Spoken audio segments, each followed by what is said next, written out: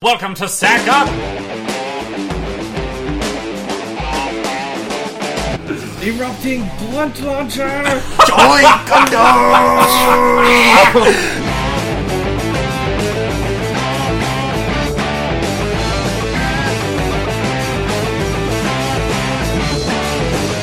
Then you've got like African American Peter Parker in space, and then you've got like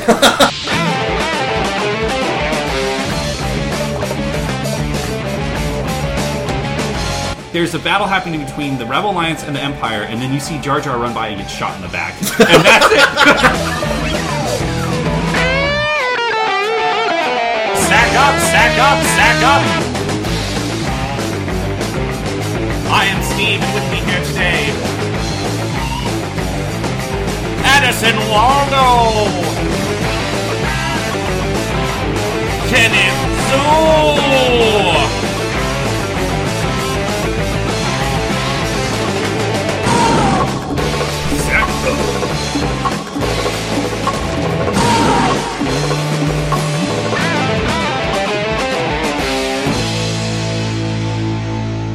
Sack up, nerds. Muslim rap. Yeah. Jesus. Welcome to Sack Up. I'm Steve. I'm Addison. And I'm a Kennedy.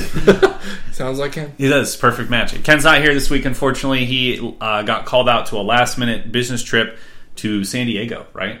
You said SD, so it's either San Diego or South Dakota. Oh, man. If it's South Dakota. Was Minot's North Dakota, Minot's right? North Dakota, yeah, so, man, if it was South Dakota, that really sucks. At least San Diego's nice. Yeah. But if he has to go to South Dakota, that'll totally suck. We should ask him. Find out sometime. So, yeah, he's gone. So it's just me and Addison. Just SA today. Yep, just ghost riding the whip. Solo or duo. Duo. Duo hardline.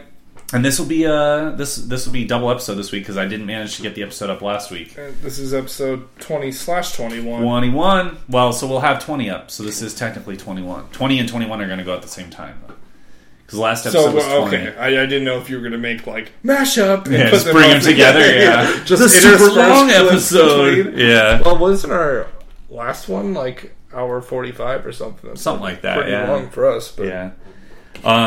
So this is episode 20 of Sack Up, and it is 21, sir. 21. Never mind. Yeah. But we didn't say 20 last time. We did say 20, but now we're retconning because 19 is the last one that's up there. I know because I looked and yes. I was like two Super Best Friend casts and no and no Sack Ache. Yeah. I'm so sad, but so yeah, we're on 21 right now. We are on 21. 100% legal. In the last episode of Sack Up, we did not mention the podcast number. We forgot about it. Yes, and it was because we damn fools. Well, it's appropriate though because 20 is the forgotten number. At the age of growing up, nothing happens when you turn 20.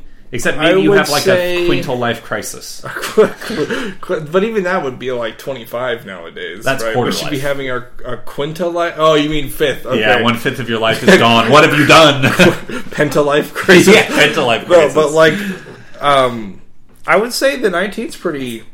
Like, what does turning 19 grant you in terms of legal privilege? Nothing. But that's the thing. And neither does. At least with 20, you're in the second decade of your life. Yeah, that's right? true. Although you're not. You're in the third decade of your life at that point. 0 to 9, 10 to 19, 20 to. I guess if do you index from 0 when it You're comes to born life? at 0. You're not. You turn 1 years old, right? Yeah, I guess so that's true. Life indexes at 0. Yeah, it does. Yeah, so Plus 9 months. Right, which is always weird. Yeah. But you're not actually alive when you're in the womb, so Exactly. abortion is We know this. We know this. We take this as scientific fact. Yeah. So we're 21, fully legal. The last milestone, except for 25. Until you're like 50. Well, 25 is supposedly when your car insurance drops and you can rent a car. This is true. My car insurance is not dropped, even though I'm 25. I hope mine does drop because what the fuck? Is it super expensive? I pay like $750 every 6 months. That's $100-something a month. You have a newer car, though. I pay $90. But that's the thing. Ben has the same year car as me. He pays $85. What kind of car does he have? He's got a Subaru Outback. Yeah, I guess that's about the same It's a quality. really nice yeah. fucking car. Yeah. No, it's way better than mine. Do you have any accidents? You hit that trash I've got can zero once. No, that was my sister in my old car. Oh, okay. Which was not my car, it was my parents' car that we all used as kids. The white smear. The greatest 1995 Pontiac Grand Prix that ever existed. That I don't know why I love that car so much. Because it was your first car, man. It's not even that though. Like I remember even before I knew it was going to be my first car that I loved that car because some weird family member of mine, like my dad's uncle or something, owned that car, and then he died, and we got it or something like that. And I just remember being in it. And I'm like, I fucking love this thing. Like. Interior looks like shit. The controls are terrible. Like, I remember one time I was at Quiznos at my job as a sandwich artist wizard. Where you worked? Yeah, where you worked as a young lad. And an apprentice. For some reason, I'm getting out of work. It's 11 p.m.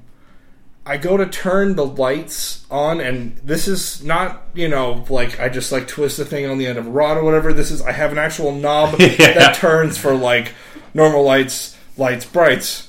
And I go to turn the knob and it just snaps off. It just completely broke. Like, and it's not even because the plastic of the thing was broken. The thing for changing the lights would not move. It was jammed. I took a wrench out of the back of my car and was trying to, like, turn it super hard. It wouldn't budge. Come back the next morning. It was a fucking demon car, but I love that car. Did you have to drive home with no lights on that night?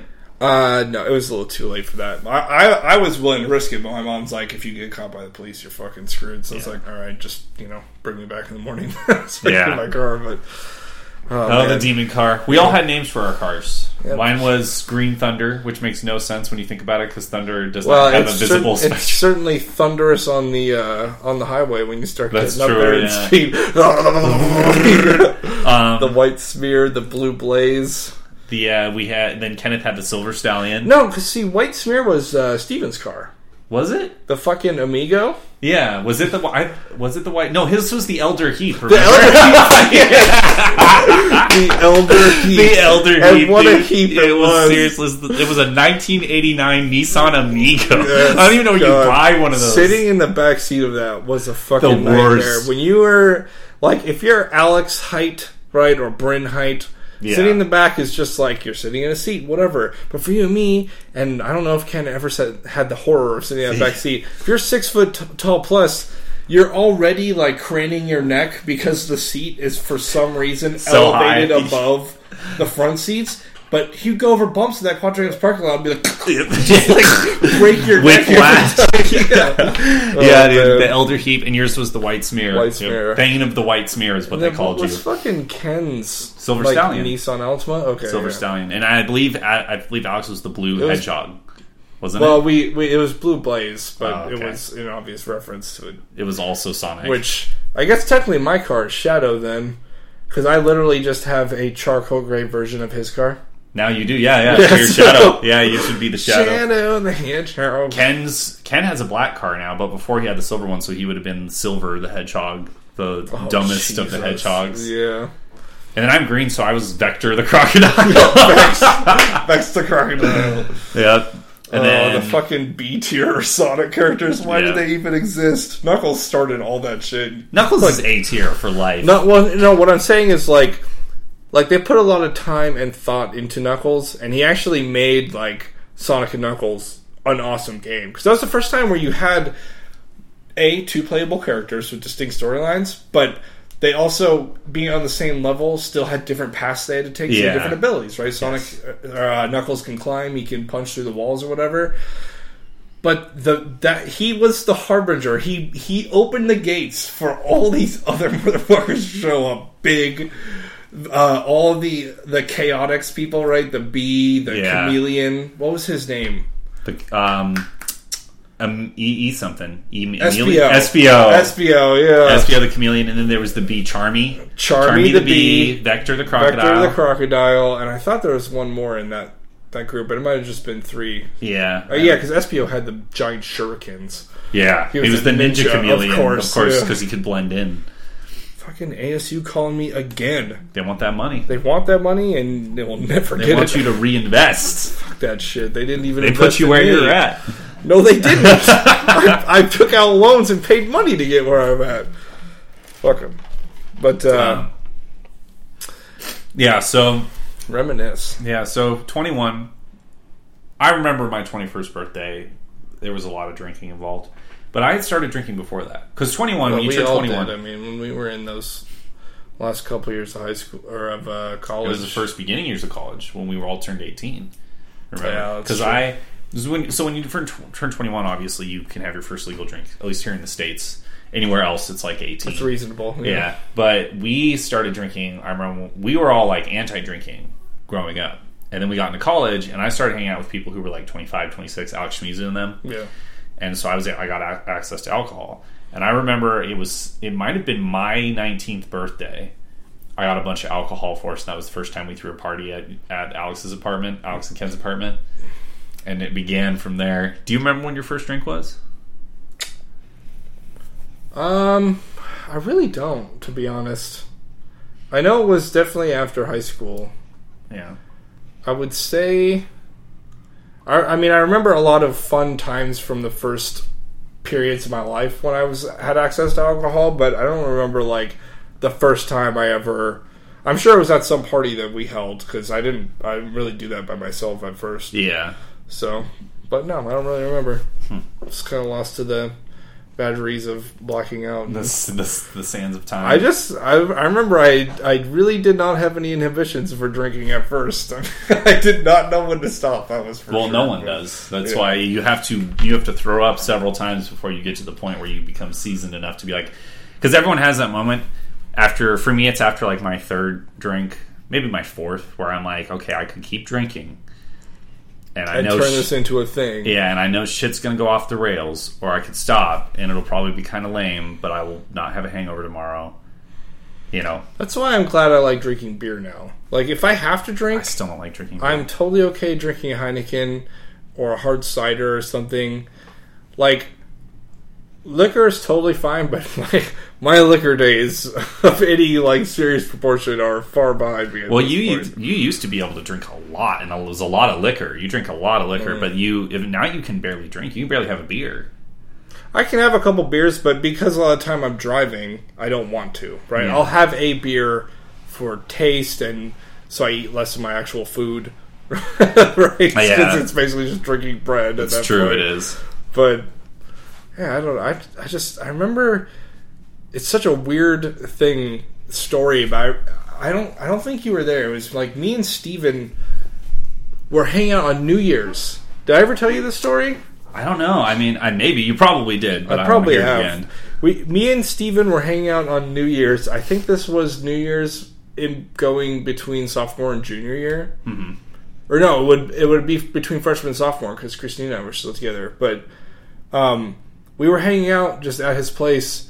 I don't know where you guys were. I think you all had like other parties you were going to or something. Yeah. So it's just me and him at the apartment drinking. And we had gotten a thing of lime Smirnoff and Bailey's. It was the weirdest like things to have, but we're just where did you even get it?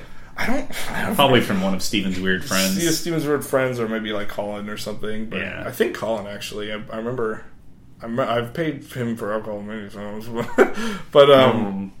but it was just us drinking. We were having the funnest fucking time. That was because we were playing Rise of Nations. I brought my laptop over and we were playing Rise of Nations and getting just fucking hammered to the point where we're just like, what the hell is going on? And I remember we just like got our army and set our map, drag a click into their base, and then just left the game to go drink more. And we came back and we fucking won. And then like Christine came over and we got through all of that shit. But that was so much fun. And you can't do shit like that anymore. We're too old for that. We're too old. Yeah. We have too much responsibility, and we've seen too many horrible things come from drinking because to have the recklessness to drink like that anymore. Yeah. I just can't do. I mean, this weekend was the most I've drank in a while. I was at our friend Randy came over, and he's a big drinker, and we went and saw a show on Friday night. And beforehand, he came over and we had 2 old fashions before we left, which is basically just all liquor because it's whiskey and bitters. And bitters is 46% alcohol, and then sugar. Like that's all it is. Yeah. And so we had 2 of those, and then we went to the show, and the second one we made was a double. because we were drinking it on the way to the show, and it was about a 30-minute drive to the show. So we drank that, got through the first half of the show, went to a bar next door. Immediately when the intermission started, we ran next door to this bar and had Jameson on the rocks, and then left and came back here and had another one, another old-fashioned.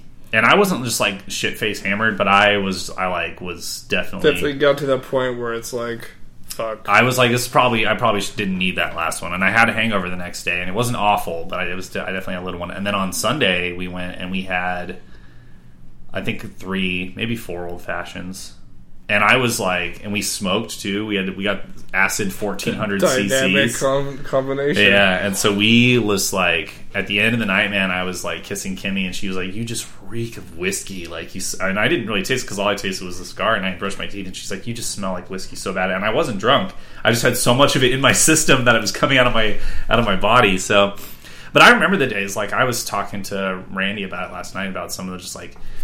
It would be like, those were the days where we had like no responsibility. So I would go, I'd have to work on Sundays occasionally.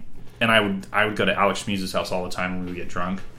And I would like show up there just to hang out and be like, I'm not going to drink. And then everyone would start drinking and I'd have a shot. And then I would just end up getting really, really drunk that night. And I'd show up to work hungover the next day at GameStop and I would sleep in the corner for like an hour. Because it was Sunday, so no one came in first thing in the morning. So I would sleep for like the first hour I was there. Those are the days. Just the random craziness that happened at parties. What was your worst drinking story? It's got to be when I went to that Chelsea's party. That thing at Chelsea's house. The weirdest, like the day before Easter. Yeah. I go to her house, and I went there, and I didn't even. It was such a weird like confluence of events because the whole time I was there, like hanging out with Chelsea. And I didn't plan on like drinking at all, but then she's like, "Hey, do this shot with me." I'm like, "Oh fuck, all right."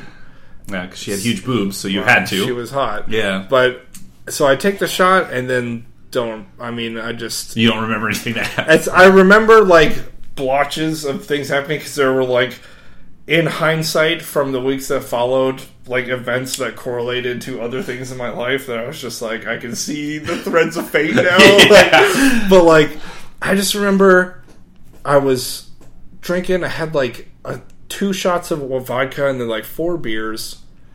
And then I went out to go have a smoke with some of the other people that were there. And I just blacked out. Like I literally remember like talking with this chick.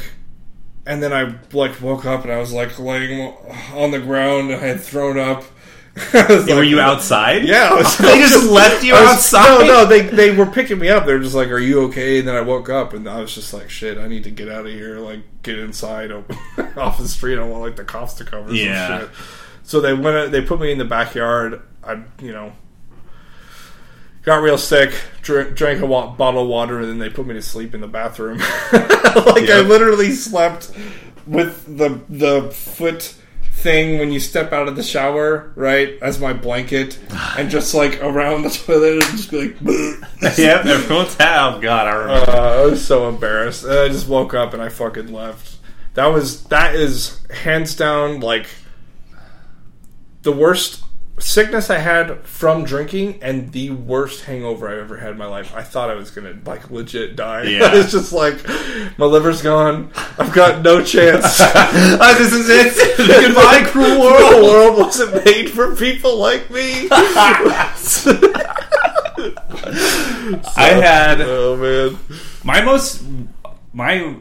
One of my worst stories was probably like the one where I just made a fucking mess of myself. Do you remember the night that I went to Alex Schmuse's house, and I got really drunk that night, and I called you the next morning talking about how like I feel like I had just really fucked up things with a lot of my friends over there, and we had like a long conversation, like an hour and a half the next morning. I think so. It was like 7:30 in the morning that I called you, and I was like, I just had a fucking crazy night. I think so. And I was like, I remember you having called me that early once before, so it might be that. And like we talked about it, and I felt so ashamed of myself. But I basically had like gotten really, really drunk that night, and I just was like at a weird place in my life where I wasn't sure about if I wanted to continue with music, because I had gotten shot down by ASU and U of A, but accepted to Berkeley in Boston.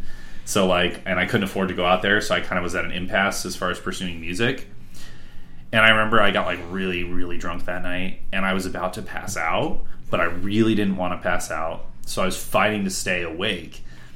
But I started like going into hysterics, like freaking out. I was like on the ground, like screaming about random nonsense, just like crying, like I was, and it was just the drunkman's curse. Yeah, dude. it was embarrassing. Like all these emotions that I had like been feeling for a while, like came out, and I just was like, I made such an ass of myself. And Chelsea was there that night, but I remember I was drunk, and like they were trying to take me upstairs to the guest bedroom and put me to sleep, and I like literally would not move. They tried to pick me up, and I was like curled into a ball, and I just like made myself as heavy as possible. I was like, no, leave me alone, let me sleep here. And they like dragged me up the stairs, and I was on the stairs, and I was like, no, just let me sleep here. So they finally dragged me up the stairs and threw me in the guest bedroom where I passed out. But I woke up the next morning, and because I said like a lot of stuff. Like, you know, Alex was just like, dude, like, you need to go to bed. And I was like, no, I'll fucking kick your ass, man. Like, just belligerent and self-deprecating and terrifying at the same time. It was the worst. And that was when I woke up that next morning, and I called you, and I was like, I just fucking ruined my friendship with everybody here. Like, it was awful. But the worst hangover I ever had was actually October of 2013, which is the last time I really went out and, like, partied hard. And it was when I worked at that bar Canteen, and it closed, and they did like a kill the keg thing that was just like $3.50 Patron shots. Everything was dirt cheap.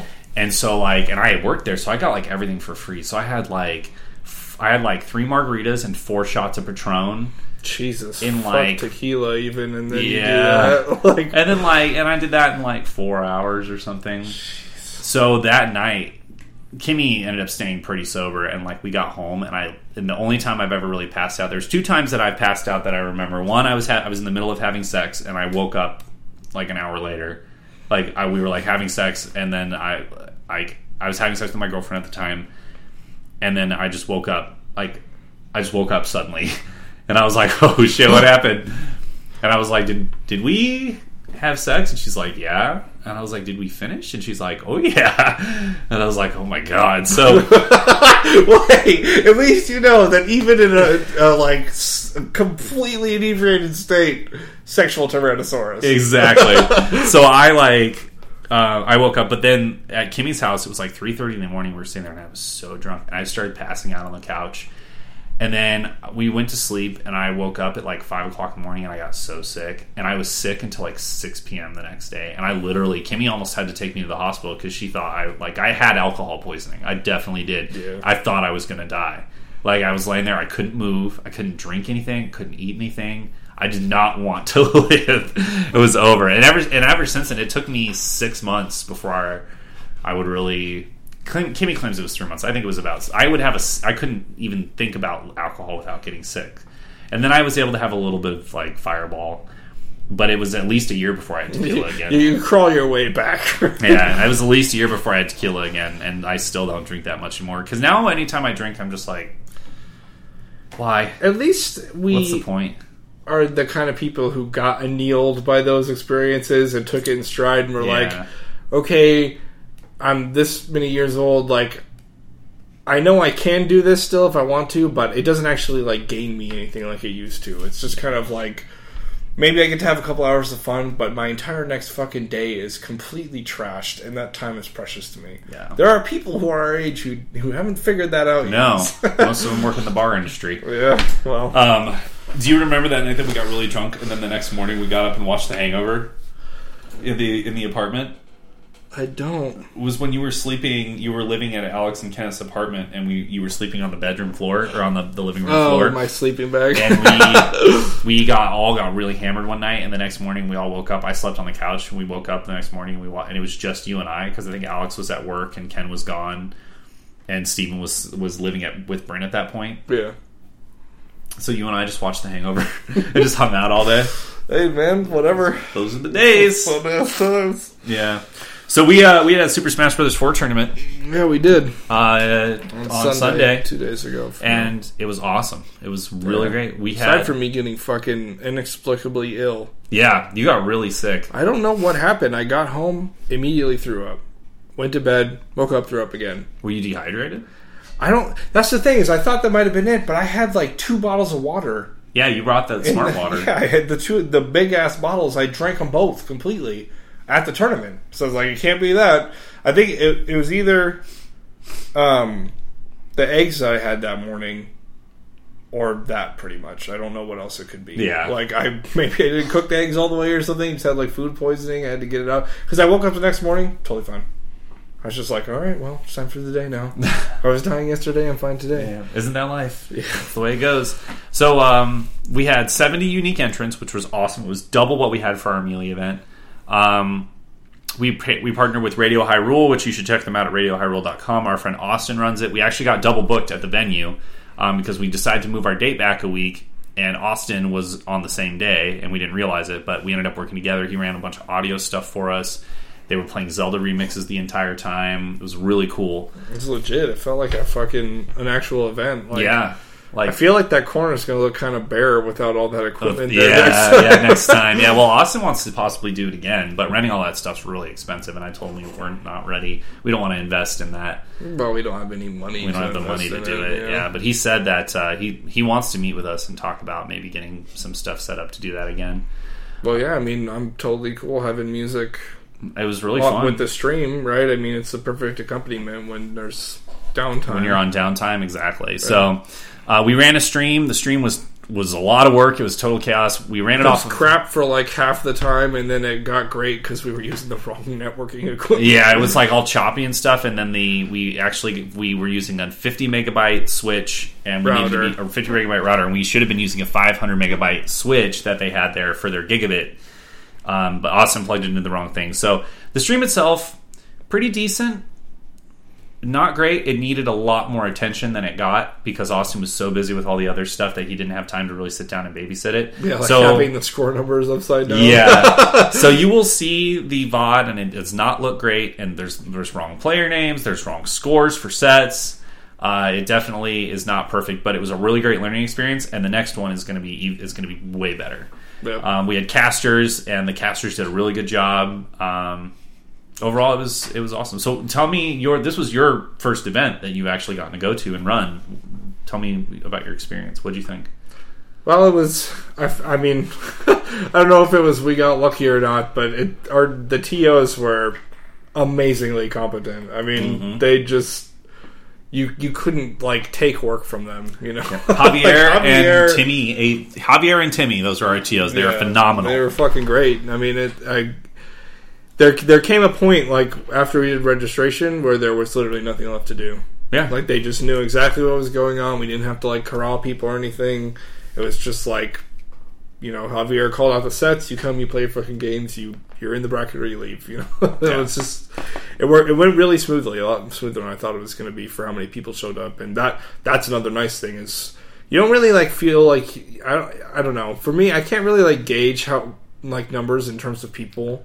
Yeah, like when you see a large group of people. Yeah, when I see a large group of people, it might as well be a million. Yeah, if it's not like a finger countable amount of people, right, or like easily countable, then it's beyond counting to me. And 70 people is a lot of fucking people. That was a lot of people. Even having a space as big as we had, it was It and they were all pretty well. Yeah, and they were all on the left side of Endgame, where like they were on the bar side, which. We could have spread it out, but they kept all the setups on that side, and there was a lot of people. It was Did packed. the TGZ guys get their setups back? They did, yeah, okay. And I got their charger back to them too. They lost a charger for their gamepad. They got moved by somebody, and I found it and gave it back to them today. So yeah, big thanks to TGZ, by the way. The gaming zone down on Broadway and Mill. Is it Mill? Yeah, Broadway. It's Broadway between Mill Broadway and Hardy. And Beck. Broadway Beck is the street that's in between Mill and Hardy. But yeah. Priest, I guess they're closer to Priest. Between Hardy and Priest? No, between Mill and Hardy. Between Mill and Hardy. It's called Beck. It turns into industrial, but yes, yeah, they're down. They're a local arcade. It's fucking sweet game in there. store. They're awesome. Yeah, if you like games, you like chill people, and they host a bunch of tournaments, as I recall. They have a fighting game tournaments all the time, and yeah, they have a bi-weekly Smash 4 tournament that they run.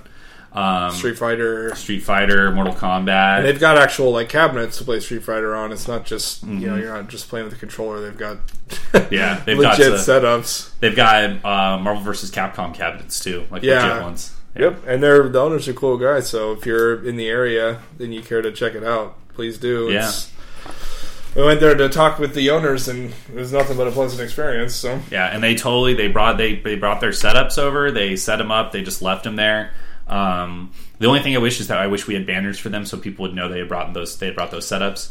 But I talked to them about that the next time. They're not going to be able to give us setups for the tournament on June 20th, but July 12th they're going to be able to.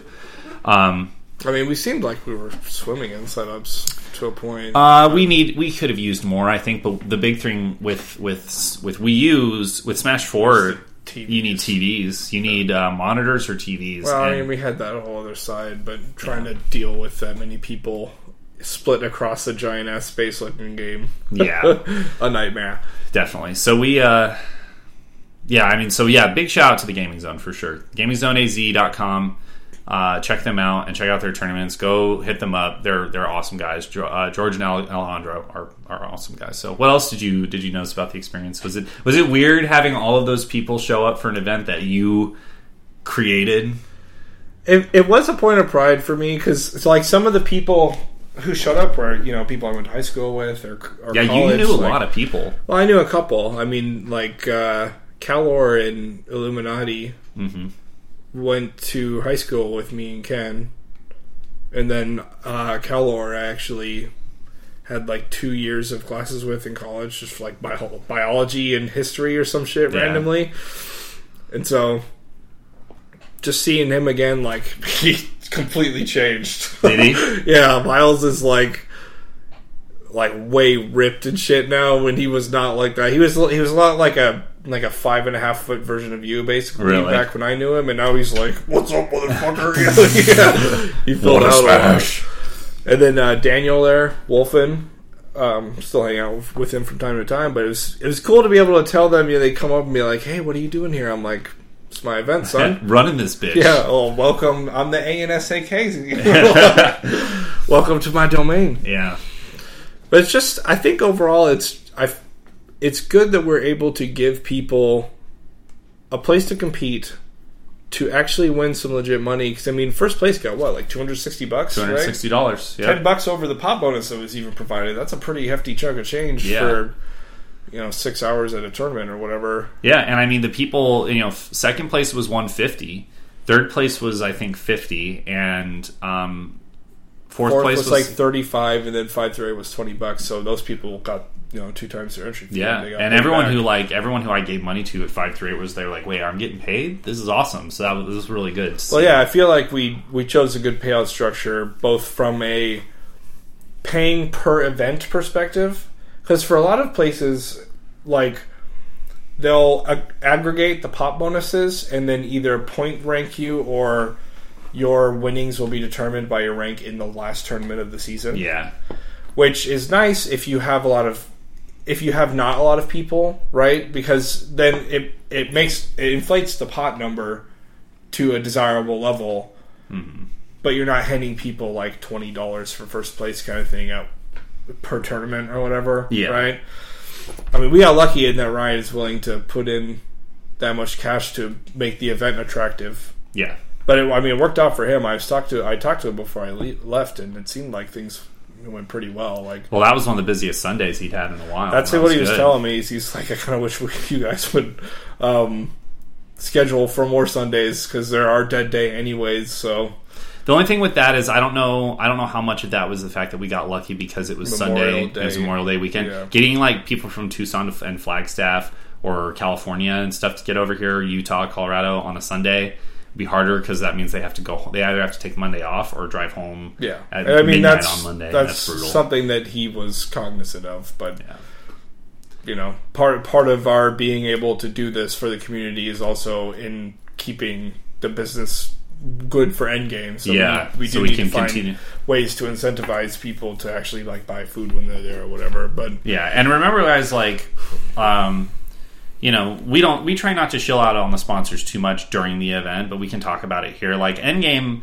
the way it works is we pay Endgame $300 to use their venue, but Endgame puts in a $250 pot bonus. So really, plus paying $50 per TO. Yeah, which they're kind enough to do. Yeah, and they totally deserve that money. I wish we could give them more, but yeah, exactly. I mean, if we had more to give, then... if Endgame was not willing to sponsor us the way they have by essentially offering up $350 per tournament to help us pay for expenses, doing the pot bonus, helping us pay our TOs, this wouldn't happen. This wouldn't exist. So if you come to our events, buy a beer, buy some food, like definitely support them because if you're supporting them, you're supporting us in the long run, and we're supporting you. Well, you're supporting the scene. Yeah, you're totally and you're supporting us in the long run, but you're supporting the scene, and it's important for companies like the Endgame, we don't ever want to venue space. Yeah, we don't ever want to shill energy drinks and be like, check out this super awesome energy drink.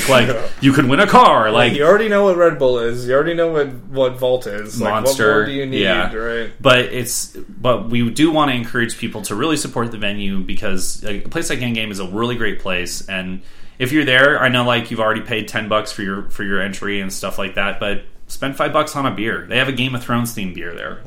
It's a really good double ale from Omengong. It's really good stuff. So I mean, when you're there, and I don't think it's a problem. I think that people have been buying plenty of stuff, but I do want to say Endgame is the primary reason all of this even happened, and it's because of their generosity essentially and their willingness to grow gaming and competitive gaming in Arizona. So buy a shot, buy a beer. Yeah. Maybe after you've lost your matches, you don't want to go impaired into a Smash game unless you're Mango. But that's what Calor was telling me. He's like, I'm drinking to make it fair for everyone else. I'm like, I hope that works out for you. Yeah. But it was a really great. It was a great experience overall. I mean, I was really impressed with the community. So you left and you missed around 7. Yeah. Yes. Unfortunately. So the only thing that I'd have to say, our TOs were totally competent. There was a mistake that was made by Javier, who was our lead TO. And that was starting the doubles bracket late. Yeah, he tried to delay the doubles bracket to start it at the same time as the top 32. But in order to get the doubles money, we needed to go in there and handle it and stuff because we had the square reader and all that stuff. And so he delayed it for us. There was kind of a communication failure there. And what ended up happening was the doubles bracket ran over into the singles bracket because everyone who was in the top of the singles bracket was also in the top of the doubles bracket, which you're going to expect. And it caused a massive delay in the singles bracket to the point where at 10 o'clock, which is when everyone has to leave Endgame, because it's a bar, so if you're under 21, you have to leave by 10 p.m. The singles bracket still had 3 matches left to be played, and the grand finals had the doubles matches had not been played yet. Grand finals being the last 2 teams? Yeah, the final 2 teams had to face each other. So we got in this weird situation where, we didn't have a venue anymore, but we still had all the money. We had to figure out something. So Samurai Panda, Alan, who's a cool guy, offered to host the remainder of the tournament at his house in Phoenix. And everyone packed up their stuff, was literally ready to go out the door. There were some people who had left and had gotten to the 143 highway already. And we found out at the last minute that due to a legal loophole, the patio of Endgame is not considered part of the premises, which is why you're not allowed to have alcohol there. But it also means it's all ages at all times. Yep. So we were actually able to finish the tournament there because Shane SS, who actually ended up taking the whole thing, he's 16. So we ended up we found that out, and the guys who were at the 143 highway turned around, drove back. We set up a system, we plugged it into the stream, and we finished the matches on the patio, which was super awesome. And I said this in our wrap up post that I posted on our thing, but I'm very impressed with the Smashers because Smash has always been an orphan game, right? It's the orphan. Well, yeah, fuck if Nintendo had their say, right? It's the orphan child of esports. It's a poor game in terms of there's not a lot of money in it, but it has been completely built upon the backs of the people who have the drive and the passion. Yeah, arguably the most passionate players. I'm sure you can see this in other places, but to go back to what you were asking me earlier about things that struck me, there were people there who were actually dissecting plays and talking about combos and stuff. And while I personally will never be that competitive at Smash because I have other games I'd prefer to put my time into, like Dota or Insurgency or something, seeing people someone cares about the game they're talking about when they're talking about it in insane detail like that. There's a fly on that fucking monitor. It's terrifying me. Do you remember that fly from China when we were on that bus? I still have pictures of that fucking fly, dude. Oh my god, dude. Your time is now, fly. Oh. Down with the sickness! He'll be back. Yeah. But, it was, it's, I mean, a more passionate community, I've never met one. Yeah, and that's the thing, no toxin whatsoever. Everyone's super nice. Everyone was really nice and very open. genteel. People thanking me for taking the registration money. It's you don't have to do that. But it adds to the kindness. I don't know. Yeah, it's a great community, and I don't want to give some long spiel about how it's the Smash effect and blah blah blah. Smashers never give up and stuff. But I'm impressed. The guys on the patio, when we were on the patio, there's a guy who's dude, you don't understand. For Smash, this is a luxury, be playing on the patio of a venue. This is awesome. So yeah, it could be on 20-inch CRTs in a school cafeteria or some shit. So they are it's just cool to meet a group of guys who no one got mad at us when the venue ran over. No one got all pissed off. Even now, there's not all this flame wars happening against us or anything like that. Everyone was totally understanding, and we made it work. And that's why we go out for the Smash community, because the Smash community turns out for us. You work with us, we'll work for you. Yeah. So we're looking forward to the next one. The next one is Sweet Spot Melee number 2 on June 6th. We are expecting double the registration we had last time, so it should be on par with this one. Hopefully we can go up to 100 registrants. I know there's a lot of positive word of mouth about that one, so show up, bring setups, support your local Smash community. And we could get to the point where we could be hosting nationals here someday. I'm not going to say we're going to make Smash huge across the world, but I can see SAC Gaming hosting nationals in a year or two. Yeah, I could see it. What a day that would be! It would be totally awesome. I'm a massive hall in a hotel or the Phoenix Convention Center. Get some lights set up, huge 3-story monitors. Come on, it'd be so sick. Oh man, it'd be rad. So we're really excited, and thank you to everyone who came out. Thank you to everyone who brought setups, who were not afraid to give us criticism. I've gotten a few messages from people, and afterwards I hung out with all the Smash guys, and they told me you got to do this, this was so cool, this could be better, but thank you so much for doing everything anyways. And I got messages from people saying, hey, I feel like I waited too long for my matches. I think you could do this better. But everything was super positive. Feedback, 100% wanted. Yeah, criticism, feedback, send it to us. We want to know. We can't get better. The process doesn't adjust unless we know there's a problem with the process. Yeah. And I know that, people of the gaming ilk can be a little socially awkward, or maybe it's hard to feel like you're confronting someone about something, but you'll get nothing but, appreciation for feedback from us. I had this guy Alan message me, and he's like, hey man, this was my first tournament. I was super nervous, but I had a really great time. The only thing is I feel like I had to wait 2 or 3 hours between my matches. Maybe we can figure out a way to make it go faster, or even just let people know where we're at in terms of the bracket and stuff. And I messaged him back, and I said thanks a lot, and talked to him about it and stuff. But that's definitely what we need. We need people to tell us, because we want there to be a huge competitive Smash scene in Arizona. Not nationwide, but we want it to be consistent and reliable. That's in our company motto. Reliable, consistent, sustainable gaming in Arizona. That's our goal. So anything you guys can do to help us with that, we totally appreciate it. So look out, June 6th, Melee Sweet Spot number 2, and June 20th, Melee Smash 4 number 2. It's going to happen, and it's going to be super rad. So let's talk about the news. Sure. A little bit. You ready? We got a few news stories here. We're going to keep it tight tonight because I got to edit these 2 podcasts and actually make sure they get up. Well, if we want to just do the geeky news stuff, let's talk about Mad Max, because we have 2 stories in this vein today, and it's an interesting topic of discussion. In the gender vein. The gender vein. Hashtag Gamergate. Yeah. Well, so I don't know how this came up. It might have been one of those side trending stories on Facebook they'll show you or whatever, but there's the so-called men's rights movement, which maybe we'll be able to define a little better in a sec, is saying that Mad Max is feminist propaganda,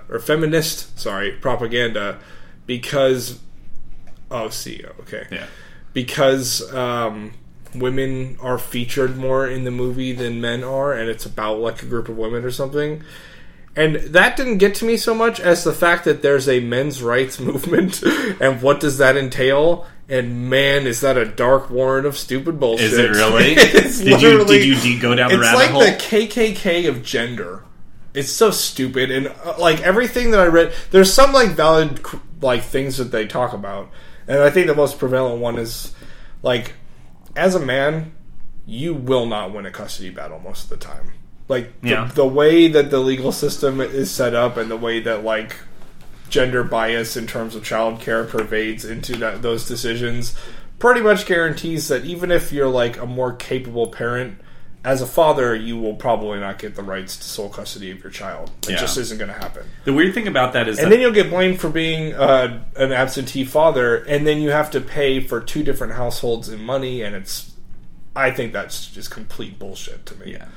But there's a lot of other stuff that goes into that's like, read the Wikipedia article on it when you have some time, because it's a big laugh, and almost everything that's like super terrible is from the men's rights group in India, which you can, you can imagine how great that shit is. But it's all literally like, aside from that thing, which I consider to be pretty reasonable, right? Yeah. Like, there is a clear gender bias there against men. It's all shit that's super misogynistic, and like the men's rights movement believes that. Oh Jesus, we gotta look it up. But I wanted to sort of query you and see if there was anything you thought about in that vein of like. Well, so go back up, go to issues, and then you can look through some anti-dowry laws. Oh yeah, circumcision is one thing. Child custody, legit. Divorce pretty much always favors women. That's another gender bias in law that just happens because of social stigma and the assumption that if you're a fucking, like, if you're getting a divorce, that it's the man's fault, even though divorce courts are frequently like slaughterhouses. Well, this is I think this is, an actual men's rights author, so take it with a grain of salt. Yeah. But, it's just so weird. I didn't even know that this existed. Like, I've known that things about this exist. Like, I've seen videos that Vice has put up about, there's, a group of dads who are like, I make a lot of money or whatever, and I have, like, time to spend with my child, but the court just, like, gave it to my drug-addicted ex-wife because she's the woman in the relationship and she got the child, and that's kind of bullshit. Yeah. But a lot of this stuff is literally just like, well, women clearly aren't as good as men, but you're treating them like they are, and that's unacceptable.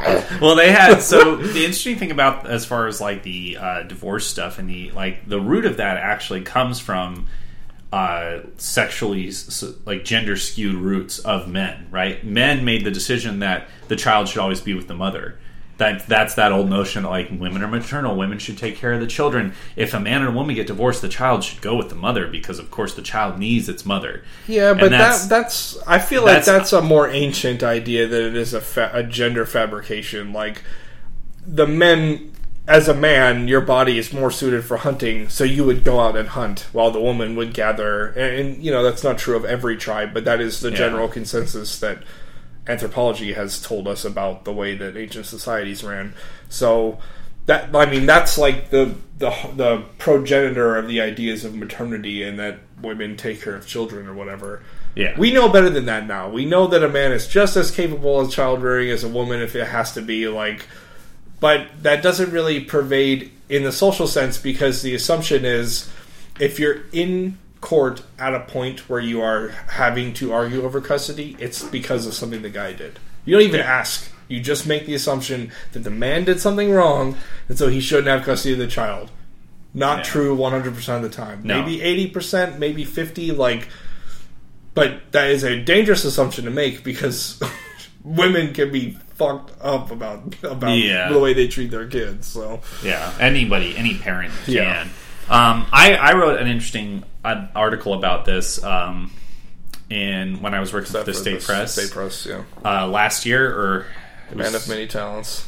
Yes, I'm diverse. What can I say? But I wrote an article for the State Press when I was an opinion columnist for them, and it was called. It was about reverse sexism, and the idea that like sexism is essentially a two-way street, and I do believe this. Like, because essentially what what sexism is at the root is making a claim about all members of a class. All men are X, all women are Y. Like, and it's wrong to do that. Period.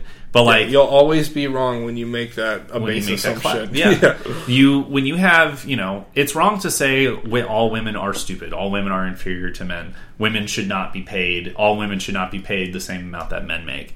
But it's also wrong to say that all men are misogynistic and all men are do not understand women's feelings. All men are rapists. All men are sex fiends. Like, it definitely happens on both ends of the spectrums. And it's one of those things that, like, my personal thing with it was that, like, it's not fair to me. Like, I'm a feminist. I'm not like a hardcore feminist, but I'm very firmly for women's rights. I believe that women should have all the same rights as men. They should be paid the same as men. I don't think it's fair that there are women who do the same kind of work that you or I, like, that you do or that I do or I will do in the computer field, who get paid like 75 cents to the dollar. Oh, that doesn't really happen in our industry, but because the people are rare in general. It's too new, pretty much. But yeah. I mean, like and I have a small company, so it can't really be. I can't make this extrapolation to larger business units. But one of the like key personnel, technical personnel, who are making serious like design decisions and architectural decisions at my company is a woman. Yeah, and she's super great at her job. I love working with her because she never does it wrong. She knows exactly what's going on all the time. It's easy for me to talk to her and extract the information I need to do my job. Like, I wish more people were like that. It's hard to work with the men that I work with a lot of the time. Yeah, but she gets paid a lot, and certainly a lot more than me for our company having, air quotes, no hierarchy. Yeah, but, like. I think that I think that the men's rights movement might have some general ideas. Like, I see some things that it's like, there's compulsory military service that men have to do, but women don't. And yeah, but we've talked about that in previous podcasts where people are like they did that test for letting women try and go through combat boot for the Marines, I think, or the Army. Yeah. None of them passed, which. I don't know if that was political reasons or if they just weren't physically capable. I kind of doubt that. Yeah. But that's also born of another antiquated notion, right? That, like, men fight. Like, when you need some violence to happen, you call a man to do it. And that's because, on average, men are, like, way easier to justify violence morally than women. Yeah. Like, they did a study that shows that, like, an overwhelming percentage of men would agree that, like, killing Hitler is a good idea and would have saved people out of trouble, and, like, no percent of women think that that's an okay thing to do, even though he caused the death of millions of people. They're like, no, everyone should have a chance at life. Whereas, you ask me, it's like, no, if we could have killed him, like, before that should happen, that is the right decision 100%. Yeah. Well, but there's also, like, when it comes to military service, I know women who are way more brutal killers than men were. I mean, they say that, like, women make the best snipers because they don't give a shit. They're cold-blooded. Mm-hmm. In their mind, they're defending their home, and that's all that matters. Like, I knew this girl, Brooke, that I worked with at a restaurant. We've actually talked about it. You met her. I've met her before. I mean, Brooke is 31 now, and she spent, like, 4 or 5 years in the Army and served in Iraq. And was a medic and carried men. She's like 5 feet tall. She carried men who were 300 pounds and 6'5". Like, wearing in another 100 pounds of gear. Yeah, like she, women can step up just as much as men. I just think that, like, the whole notion that there are these massive differences between men and women is antiquated, and I think it's something that needs to go away. There are certain, like, core differences, right? Well, like, yeah, at the physical level, there are severe differences. Not that they can't be overcome, right? I bet you Brooke could whoop my ass in an arm wrestling match. Like, and I'm a pretty strong guy, but if you've trained to be stronger than me, that's a way you can overcome your normal physique, right? Yeah. But to anyone who, like, I really hate when people say this. It's so stupid, but anyone who, if you actually believe that women are in some way mentally inferior to men, you are so stupid. Like, it doesn't even make sense that you've survived this long being that dumb. Like, do you put your tongue in wall sockets too? Do you lick windows with cleaner on them? Like, Yeah. It goes back to the same thing when they're like measuring African American people's heads. And like, your head's different, therefore you're not a human. You know, like, Any excuse. Some people just, they have to see the world Sithly, as it were. It has to be black and white, man and woman. And it's just not that way, and we don't live in that world anymore. And Well, unfortunately, the problem is we do live in that world. And while we're making strides to get to a point where we are equal, I don't know. For me, like, I don't like the feminist movement either, because the feminist movement today is not about equality. The feminist movement today is about women are superior. I think I don't think that's true though. My mother's a feminist, and she is not that way. I think that How old is your mom though? 46. So she was in feminist in the infancy when it's actually about equality. I'm talking about today's feminism. I think that there's different kinds, there's spectrums of it, right? Like, there's extreme feminists who are about women are superior to men, and we don't need men, like, lock them in a cage and use them for breeding. Like, but Snoo-Stoo, death by Snoo-Stoo. He's death by Snoo-Stoo. But there are moderate feminists who are like, everyone should be equal, like, we deserve equal rights. But I agree. I think guess, unfortunately, those people aren't the ones who actually get the podium and get to talk. It's the extreme ones who are the loudest, just like with Islam. Just like with anything like that, it's the extreme people who get the pulpit. Yeah. And yeah, I mean, I don't like that kind of extremism. I don't like extremism in general. I don't think that extremism is tolerable. Almost always the wrong position to take. Yeah. So, yeah, it is interesting. The men's rights. I mean, I think men have rights just as much as women, but the problem is that men have held women down and have taken away their rights and withheld their rights from them. And so it is not, you're not taking away a man's right when you give rights to women. But on the same side, like, it's not fair to say all men are sexist pigs, because all men are not sexist pigs. And anyone who says that is sexist. No, it's that base chauvinism that will always exist. Yeah. It will never go away. Yeah. And speaking of chauvinism, let's transition. So Milk Tea, who is idea who that is. She's a well-known smasher in the Melee community. Back when Melee originally started out, back in 2006, she was very well known because she was a girl and she was really good. She was good at the game, like very good. I don't know how many first place finishes she had or anything like that, but she was very well known.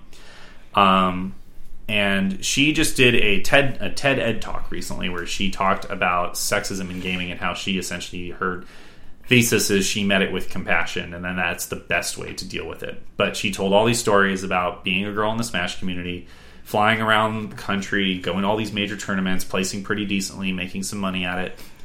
And she said, like, oh, it was so great, except I started seeing things like, I started seeing things like, well, Milk Tea's a whore. And things like the biggest accusation that she got was that she was just a girl who wanted attention, and that was why she played Smash, and that she actually didn't care that much about the game. She was just a girl who was looking for attention, and all the guys, because all of the guys. I'd love for anyone who said that to go fucking play her in a match and see how much she destroys them. Yeah, like, and so and the thing is, like, if you look at a picture of her, she's actually like, let's see. She's actually, like, really pretty, Yeah, from, she was in the documentary, right? Yeah, she was. She was in the Smash Brothers documentary. Well, that's even the picture from that. Exactly. So. And she seems like a really cool person. So the thing that she talked about was the fact that, like, she's a girl who plays Smash, and that is a rarity, and that she... Well, I mean, just, like, competitive games in general. Yeah. And she talked about how she got hounded because she was a woman. Not even just by people saying bad, mean things to her, but by people freaking out because she was a girl, constantly just being like, holy shit, it's a girl who plays Smash, and guys would get super weird and mouth breathy around her and, like, totally freak out and swarm her and stuff. And they talk about it in the documentary. They talk about, I think it was Wes Balls who was talking about, like, he was like, dude, like, give her some space. Like, she's a good looking girl, and it's cool that she plays Smash, but, like, let her breathe, man. Let her chill. And she talks about how she faced some very extreme sexism because people would say things to her like, well, you're only important because there was one thing she mentioned that was like, you're only important because you're just a fantasy for a bunch of nerds. You know, like go suck a dick in some shit smasher's dream, kind of thing. Like just things people would say on the internet. I'll never understand that, because you'd think you'd want more chicks, more girls to come like, in. Yeah. As a gamer, when I think of like the ideal woman, it's a woman who plays games, and yet, and I'm sure that's not just me. Yeah. But then these dudes see these chicks online and just like do everything they can to put them down. Like, no, you want to invite more of that. Yeah. You know, we want to. You know, are there female Dota players? I haven't seen a single one. Neither have I. Yeah. I mean, we had what, three players, female players at our tournament? I think so, yeah. Out of 70 people. We had Artemis, shout out. She was pretty cool. She brought a setup. And I think there was 2 other girls that showed up and played too. Yeah. I mean, a female gamer just won BAM 7, which is Battle at Melbourne in Australia. It's a tournament they host there, and Is it Smash? In Smash, yeah. And she won. You know, but it's so like one of the things that she's talked about. Like she says, like, listen, the way that I responded to it was I was just really nice to people. And I wrote articles about like what it's like, because you know she said that she actually distanced herself from the community because she internalized a lot of that. She's like, I internalized a lot of that negativity that people threw at me, and I started to think like them. I would look at a girl and be like, why is she so girly? What is she actually even gonna play video games? Does she actually even care about games? Blah blah blah. And she's like, eventually I distanced myself from the Smash community entirely until I started seeing things where people were talking about how it's the Smash community. There was like something that was like, we need to stop blaming the Smash community for all the bad things on the internet. Most of us actually like girls and stuff and are accepting them. So she came out and she was like, it's really her essential thing is she accused the Smash community of not being accepting to women. She said that there was a lot of sexism, there was a lot of misogyny, that there was a lot of inappropriate things that would be said to her, and she would be treated very differently because she was a girl. And that's ignited a little bit of a firestorm to the tune of a 550 comment thread in the Million on Me podcast group of people just talking about, like, is there a problem in the Smash community with sexism? How can it be fixed, and how can we fix it? Well, sure, it can be fixed. Don't be a cunt. Yeah. You know. I mean, unfortunately, a lot of times there's no cure for that, but like, if as a group you're going to work towards trying to make a class or a group of people more accepting to women, then you just need to be accepting of them. Like, it's not hard to pinpoint places where you are not being accepting of a person. Yeah. Right? It takes about a second of introspection to figure that out. So, if you're a Smash player, think about every time you've use sexist language, or, you know, and I feel like a lot of times, because when chicks get good at games, they get good, you know. Yeah. and it's because dudes know that they can't stack up to that. Like, you're going to go into a tournament with Milk Tea and she's going to shut your ass down completely. Like, the only way you can really retaliate is by being an asshole. And unfortunately, being an asshole to women is easy, right? So just don't do that, and you don't have a problem.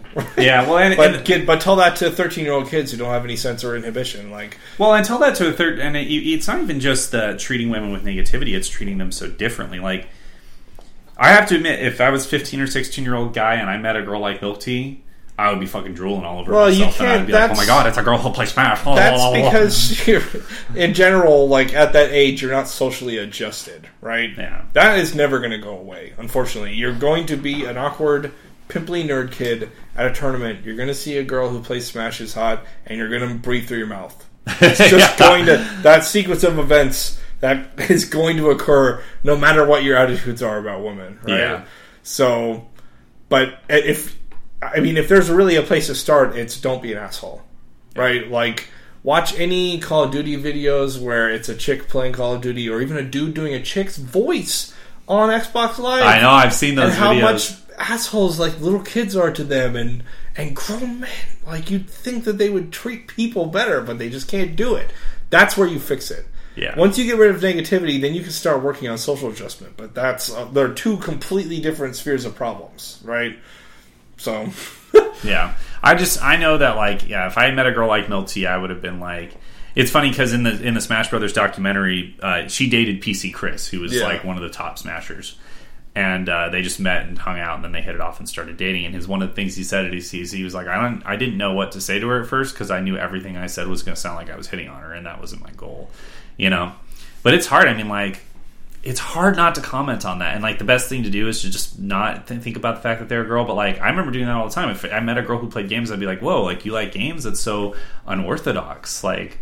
And for me, it was more like, how did you get into games? How can we get more women into games? Let me know your story, girl. Yeah, it's like but it is a very unique thing, and it's unfortunate that it's a rare occurrence. And there should be more women in Smash. You know, I would love to see Kimmy play Smash.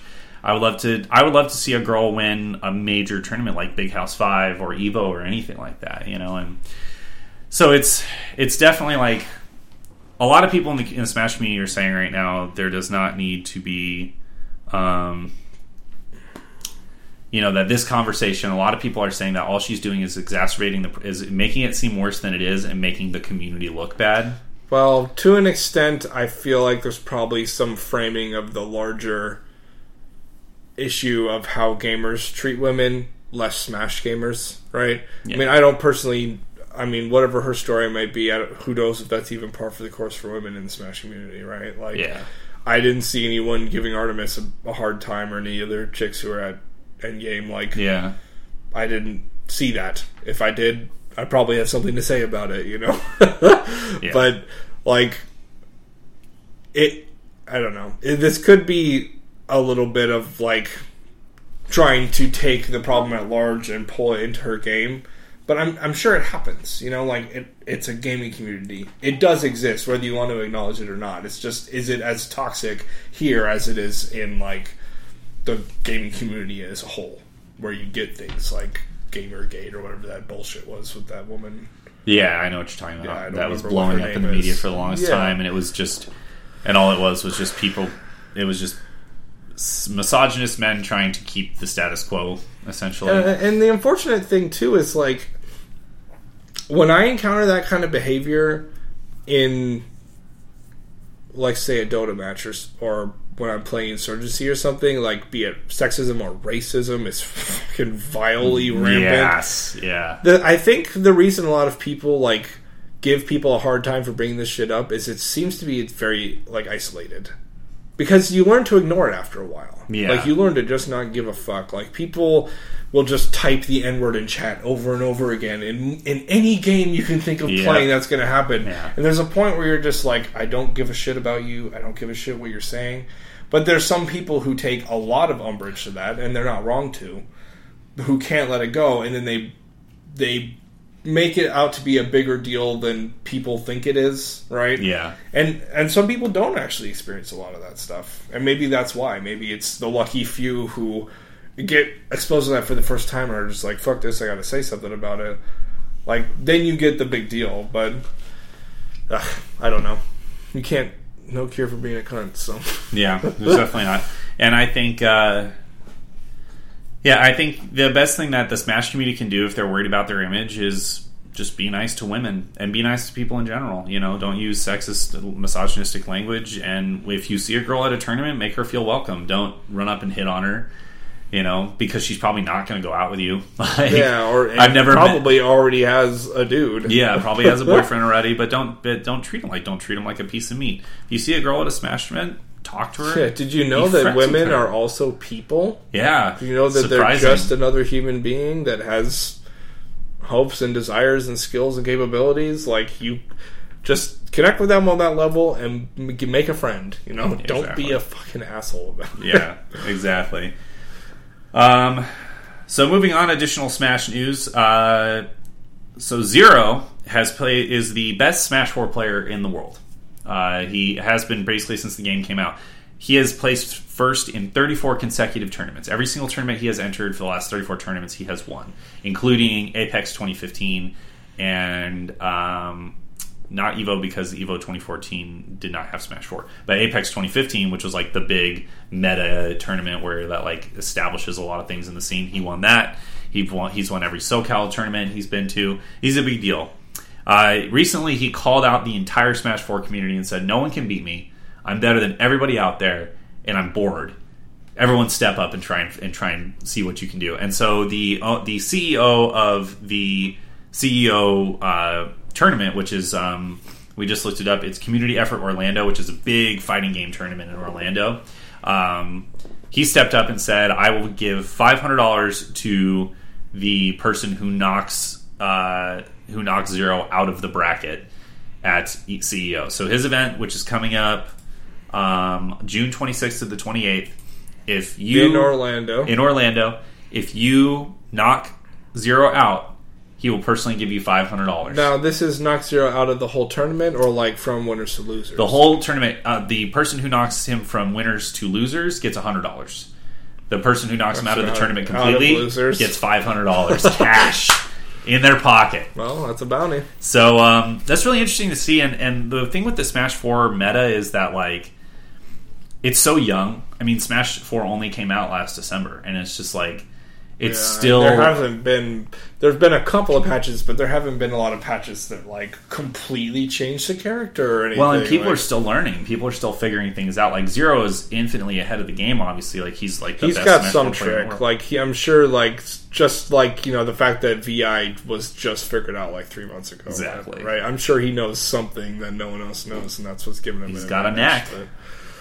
But it's interesting, and a lot of people are saying, oh, he's a cocky asshole, blah, blah, blah. I think this is cool. I hope that people do step up. I hope that's just how you get the next generation of players, yeah, dude. I want to see people train harder. I want to see guys like Shane and Airvault and Wafty chase after that money and get him at CEO. Or if they don't go to CEO, they're definitely going to Evo. And I want to see them.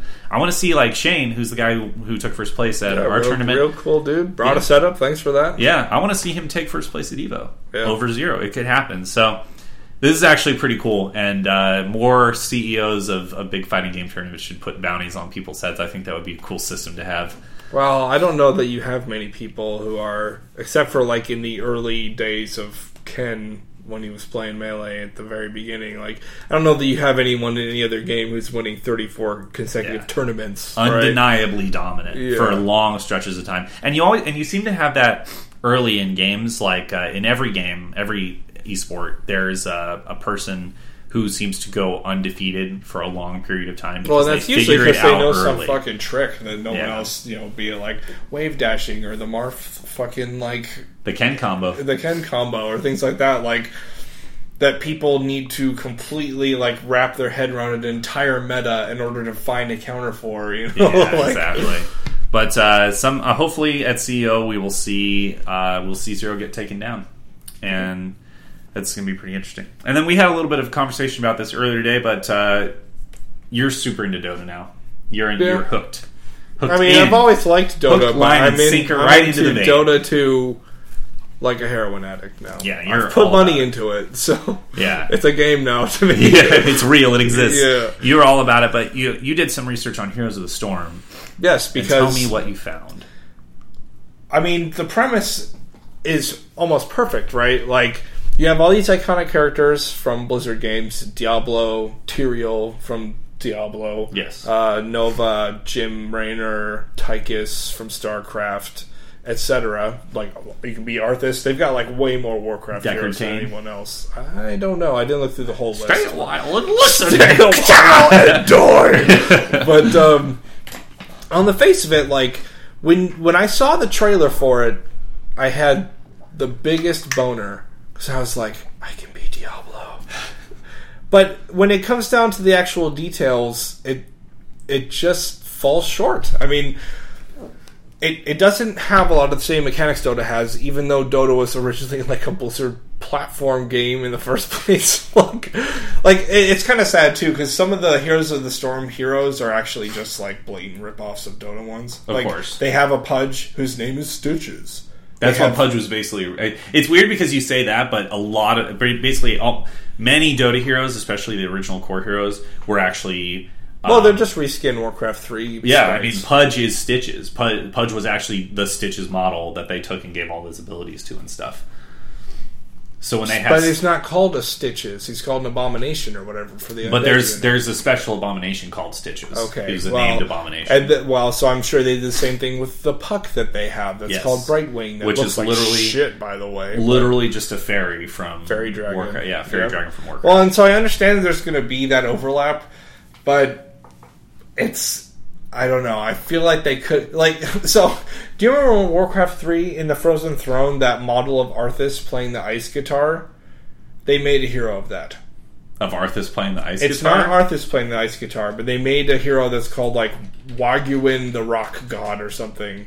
Look up Heroes of the Storm heroes. Just look that up.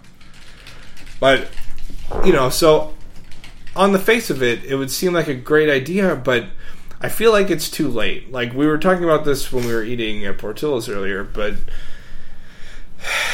where is he? Yeah, so it's not Moradin, even in the same fucking game that they had. It's Muradin now. Yeah. Uther just looks like Gaben, by the way. Oh, is it Asmodon? No, that's the Lord of Sin. Abathur? Is it Abathur? Abathur, the rock god. No. That's from StarCraft. Yeah. It's not Anubarak. It's not... maybe I gotta look it up later, but... no, go down in support. Rhaegar? No. Frag. I totally saw it on the... I don't know. But,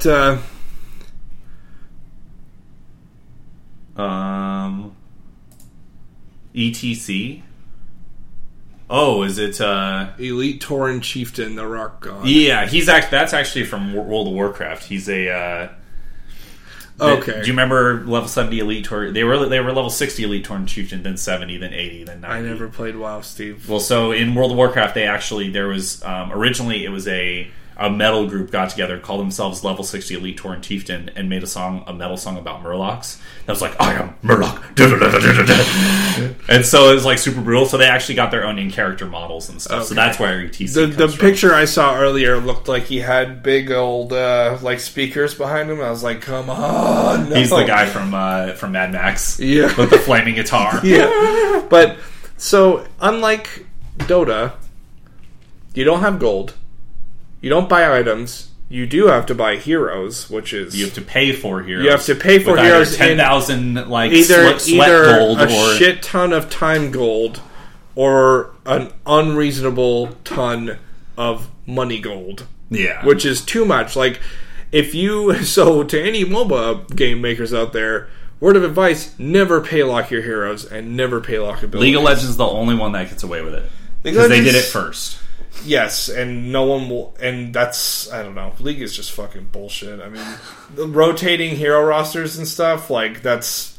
How do you even have a competitive scene when you don't even know what heroes are going to be there when the tournament comes around? Well, the people who are super competitive have every hero unlocked. They've either paid for it or earned it. And on the actual tournament day, there's a tournament version of League of Legends that has every hero and every skin unlocked. Okay, so pointless. Yeah. Just extracting money from the peasants. Anyways. The plebes, yeah.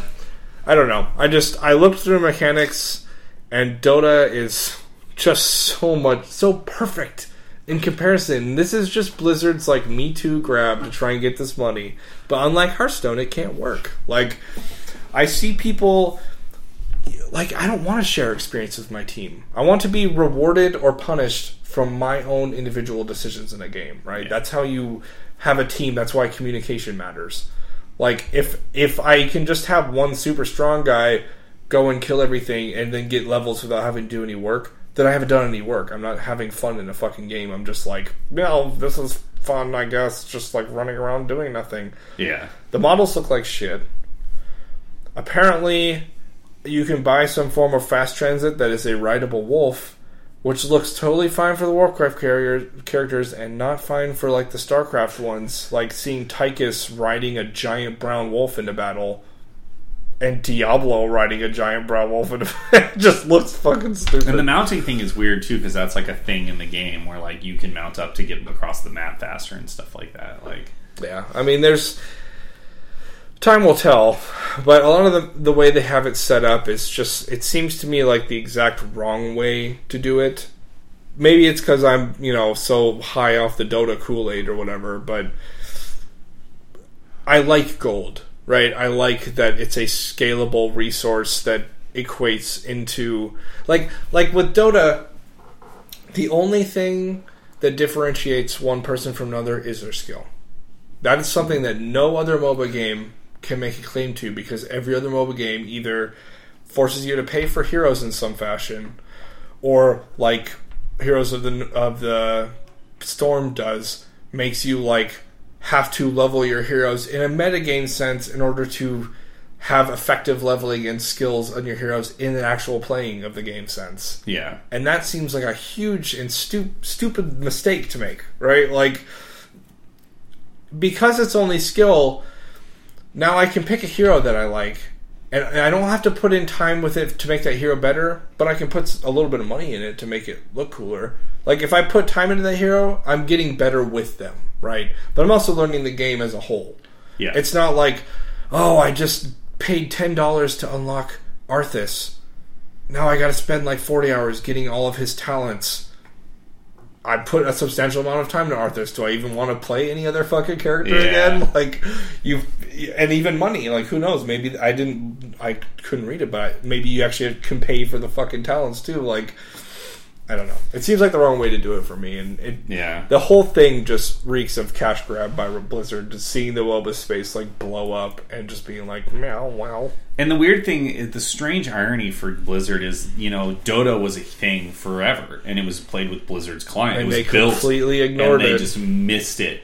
And by the time they realized it was too late. Valve had already bought Dota 2, and I think Blizzard actually tried to sue to get the rights to Dota, because they were like, it was built with our engine, like, it's technically our property, blah, blah, blah. They settled. And they failed, or they settled out of court. Yeah, I guess, like, Valve got the name Dota 2, but Defense of the Ancients is owned by Blizzard, Activision Blizzard, I guess. But which they'll never use because it'll confuse people. Yeah, and people will be like, "What is this shitty, not good version of Dota?" Yeah, that's why Dota 2 is lowercase, right, instead of being capital D-O-T, capital A, like it was in the old days. But yeah, it's weird that they missed that. But when I watch Heroes of the Storm, I saw it on ESPN2 when it was on that one night, and it was boring. I was like watching it. And I was why like, would it be fun? It's not people interesting. Doing a different item build than they've crafted to play against a specific set of other heroes. Like, there's nothing about the game aside from just like map objectives. Yeah, I don't give a shit about that. I need one map, and that is the Dota 2 map. Whatever thematic form it takes, I don't care. But like the symmetric but not perfectly symmetric idea, like the resource balanced map that provides the 3 lanes, that's all you need for a MOBA. That is 100% totally fine. People try and fucking confuse the issue with all this other stupid shit. It doesn't make any sense to me. Yeah. I tried to play League of Legends once. I've watched people play League. It doesn't look fun either. The graphics don't look very good. It doesn't look very fun. Garbage. The abilities don't look enjoyable. Like, it just it does not seem fun to me. And it's very much the same concept as Dota. It is almost a complete it's a carbon copy. Yeah. But I remember getting it and I was like, okay, what heroes can I play? Well, there's a whole crap load of them. None of my friends play this. 500 heroes today. Yeah, none of them look cool. 500 tomorrow, and they all look cartoony and stupid. Yeah. So there's not one that I would play. I'd be like, this would be really cool to play. And then when I watch, it just seems easy mode. When you in LoL, there's no gold loss when you die. So the other team gets gold, but you don't lose gold if you die. There's no denying, but there is last hitting. So like Dota is really a more technically difficult game because there's denying, which adds a whole nother spectrum to the game, and there's goal loss if you die. So if you die, you actually have a serious penalty other than just being out of the game. It's an incentive not to die. Yeah, and I think that's why a lot of LoL players, maybe they come into Dota and just get shit on. Like, I played with a guy who outwardly said, like, I'm usually a LoL player, I'm just here to see what Dota's like, and he did terribly. Yeah, he was playing Sven. He, like, leveled okay, but he just kept, like, thinking he could go out on his own against 3 people and win. And I'm like, you need to fucking wait for some help. You know, like, I don't know how it happens in your Disney bullshit fucking League of Legends land, but yeah, Dota's a team game. You communicate with me, and I will help you, and I will make sure that you win. But I can't do that unless you help me too. You know? Yeah. I don't know. I don't know if I'll ever play League. It's just one of those... promise I'll never play League. You said the same thing about Dota. Yeah, but I only need one MOBA, right? That's true. Everyone only needs one MOBA. And for me, it's always going to be Dota because I take more pleasure in technical accomplishment than I do in Fantasyland Disney Battle, where dying means nothing and there's no technical skill required to do well. Like, yeah. No last hits. What is that bullshit? No denies. There are last hits. Yeah. There is last hitting, but there's no denies. And there's no gold boss when you die. And I remember I actually rode on when we went to PAX last time I went. I rode on the train and I was sitting next to a developer from Riot. And we talked about the game, and I was like, I'm mostly a Dota player. I've never really understood League, and he's like, we made some decisions about no gold bounties, so no losing gold when you die, no denies. And we feel like it really opens it up to people more. But it does make it a little bit more casual of a game. But at the same time, I mean, it's huge. It's like we have massive people viewers. can obviously make it competitive, but it's the difference between Melee and Smash 4. Right? Dota 2 is Melee. It's technical. It requires you to be on your game all the time. Like, you cannot die in Dota 2 and expect to do well. Right? Like, you're obviously gonna die at some point, but not always if you're good enough. Yeah. Those 25-0s. But there is a serious, penalty for dying that can cripple you and throw an entire game's, progress off whack from what your team was expecting. Yeah.